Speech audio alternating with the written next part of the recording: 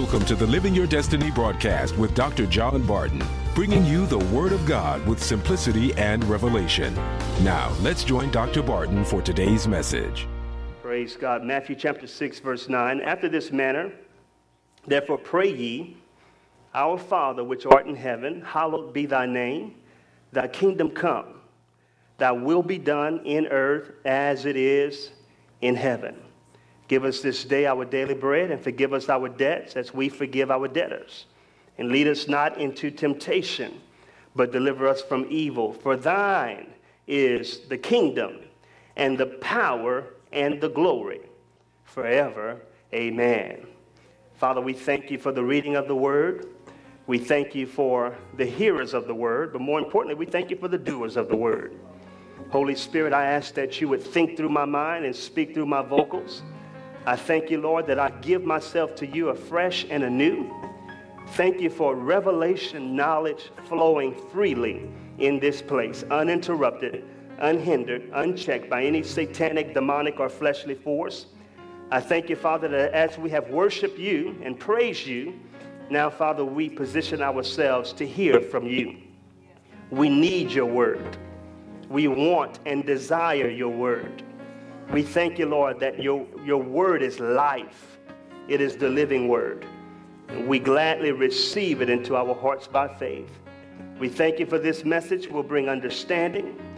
Father, I thank you, Lord, for the demonstration of this word, that this church will become so impacted by the message of the kingdom that everyone will get involved in the name of Jesus. Think through my mind again, speak through my vocals, let my tongue be as a pen of a ready and a skillful writer. Calls me to speak the oracles of God to set somebody free. It's in Jesus' name we pray. All in agreement say amen. Amen. And amen. Praise God. I just want to recap just a little bit of what we shared on Tuesday night. So I just want you to indulge me just for a couple of minutes so that we can make sure that we're all on the same page as it concerns this gospel of the kingdom that Jesus said before his return. This gospel of the kingdom shall be preached throughout all the earth. And we must have a revelation of God's kingdom. And I mentioned on Tuesday that this revelation of God's kingdom will help us to get in order so that we can experience the fullness of God's plan and purpose and the fullness of his benefits for our life. Not only is there a benefit for being saved and going to heaven, but what I often explain is that when you become saved and born again, you don't have to wait until you go to heaven to enjoy life. That heaven has come on the inside of you. So you are filled with heaven. We say, how can I be filled with heaven? Well, I'm just little old me. Well, no. In your spirit contains all that heaven has. Because when you are recreated in Christ Jesus, amen, born anew unto God, now your spirit becomes a carrier for the glory of the Lord. So you don't have to wait until you get to heaven to enjoy what God has destined for you. Amen. You can enjoy it right now. Amen. And Jesus taught his disciples. We went over this. Jesus taught his disciples to pray.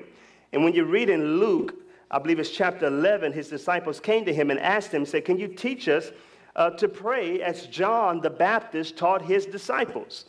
Amen. And many times when we look at this in Matthew 6 and Luke 11, we've been taught that this is what's called the Lord's Prayer. How many of you have been taught that? This is the Lord's Prayer. But we learned Tuesday night that this is not the Lord's Prayer. This is not the Lord's Prayer that we just read.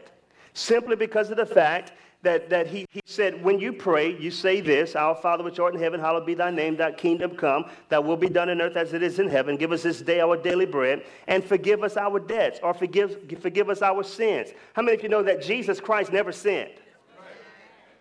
He never had to pray for forgiveness. He never had to ask the Father to forgive him. So this is not his prayer. This is our prayer. This is the disciples' prayer. Are you with me? Say amen. Amen. Don't let religion mislead you. Amen. What is Jesus' prayer? Jesus' prayer, when you read John chapter 17, it talks about how Jesus prayed, Father, I pray that your disciples, your people will become one, even as you and I are one. That's the prayer of Jesus. Amen. But that's another lesson. But notice in this prayer to his disciples, he says to pray that God's kingdom would come and that his will would be done on earth as it is in heaven. So it lets us know that there is an order here, that the will of God cannot be done until God's kingdom comes. The kingdom has to come before God's will is done. I want you to say that. Say, the kingdom has to come before God's will is done. Now again, this is a statement that is prior to the death and resurrection and ascension of Christ. He was prayed that the kingdom would come. Now we understand now, since Jesus has died and he's risen again, he's risen on the third day, he has ascended, he's seated on the right hand of the Father. We no longer have to pray that God's kingdom come because his kingdom has already come. Now the question is, where has his kingdom come? And before we answer that question, you need to understand that this is a kingdom, Jesus said, that is not of this world. When Jesus stood before the governors and before Herod and before Pilate, Pilate said, I understand that there is an accusation against you that you are the king. Well, then, if you are the king, then where's your kingdom? And Jesus began to tell Pilate, he says, my kingdom is not of this world. In other words, there is a new kingdom that has been established before the foundations of the world, and it's not of this world. How many of you know that we are in this world, but we are not of this world? That's what Jesus was saying. We are part of a new kingdom. We are part of a new world, a new realm, a new dimension. So when we talk about the kingdom of God, we're not talking about what the Pharisees thought at this time. They thought that Jesus was going to establish a political kingdom. And Jesus said, no, I'm not here to establish a political kingdom. Again, my kingdom is not of this world. Amen. So look at Isaiah chapter 9. I want you to understand another element of the kingdom. Isaiah chapter 9, verse 6. Just want to get you grounded a little bit.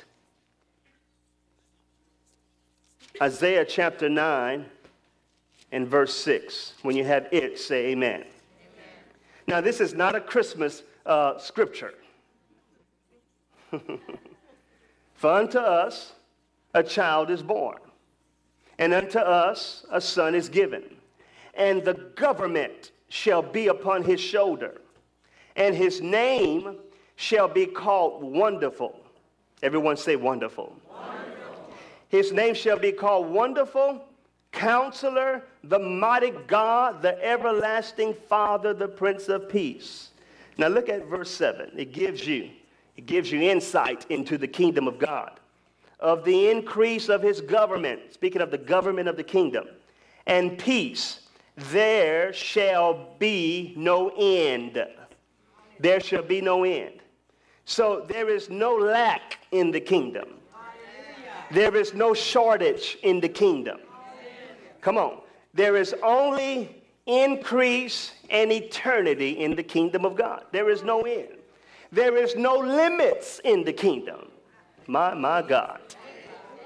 So he says, that's the government that he's speaking of, the government of the kingdom. There should be no end upon the throne of David and upon his kingdom to order it and to establish it with judgment and with justice from henceforth even forever. The zeal of the Lord of hosts will perform this. Okay? So you need to understand there is no shortage in the kingdom of God. In order for us to really, really plug into the kingdom, we must understand there is no shortage in the kingdom. Whatever you need, God has made it available in the kingdom. It's in the kingdom of God. So you need to understand kingdom living. Kingdom living. Say kingdom living. Kingdom living is not living according to the world or according to the government or according to what you think you need in order to survive. Amen. There's another life and lifestyle that we are called to live, and it is in alignment with the kingdom of God. How many of you want everything that God has in store for you? Get in the kingdom, and then let the kingdom get in you. Amen? Now look at Luke 17. It's going to back up what I just said. Look at Luke chapter 17. Because I asked the question, if the kingdom has come, then where has the kingdom come? Again, this is just review for those of you that were here Tuesday. But again, faith comes by hearing and hearing. So you can never exhaust the word of God. Amen. Luke chapter 17, verse 20. And when he was demanded of the Pharisees, when the kingdom of God should come, he answered them and said, the kingdom of God cometh not with observation, or it doesn't come with physical observation. Neither shall they say, look over here, or look over there. For behold, read the rest of this with me, ready, read. The kingdom of God is within you. Glory to God. I want you to say that. Say, the kingdom of God is within me. So when Jesus prayed, Father, let your kingdom come, he was not talking about the kingdom coming into a physical world. He was talking about the kingdom coming into the hearts of men. And through Jesus' death, burial, resurrection, and through your confession of faith, you have been a beneficiary of the kingdom of God. So you are a carrier of the kingdom. And again, in that kingdom, there is no end. So if you need love, God has made it available within the kingdom. If you need forgiveness, God has made it available within the kingdom. If you need an anointing to do what God's called you to do, he's made it available within the kingdom. If you need your needs met, if you need provision, if you need healing, if you need deliverance, God has made it available within the kingdom. And he has taken that and placed it in your heart. Not that so that you can just live in the kingdom, but so that the kingdom of God can live in you. Oh, that's good teaching right there. Praise God. So I must understand, again, what Jesus said. The will of God cannot be done until the kingdom has come. If I'm going to do the will of God, I cannot do the will of God without understanding the kingdom has to come in me. You know what's happening with a lot of people today? The kingdom is not in them. Now, they're full of religion. And they're full of church antics. And they're full of tradition. And Jesus told the Pharisees and Sadducees, it's your traditions that has made the word of God of no effect. Amen. So we've got to be delivered from that and really get kingdom realities in our life. Because we cannot accomplish the will of God with traditional thinking, with religious thinking. It's not about what you wear. It's not about makeup, no makeup, earrings, no earrings, or, baptize Jesus' name, name of the Father, Son, Holy. It's about the kingdom. It's all about the kingdom of God.